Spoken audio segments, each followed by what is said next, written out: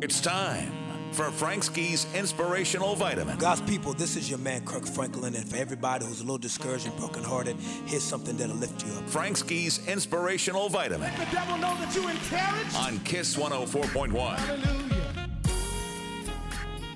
Hey everybody, it's Frank Ski, and it is time for your Inspirational Vitamin.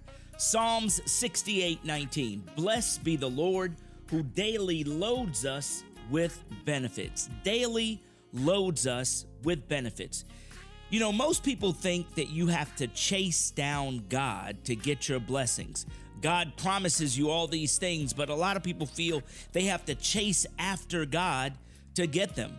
They change their life, their lifestyle, everything about them, everything they do changes because they're running after God to get all of God's blessings. But that's not what the Bible says. The Bible says if you're living right and doing the things that God expects you to do, the blessings chase after you.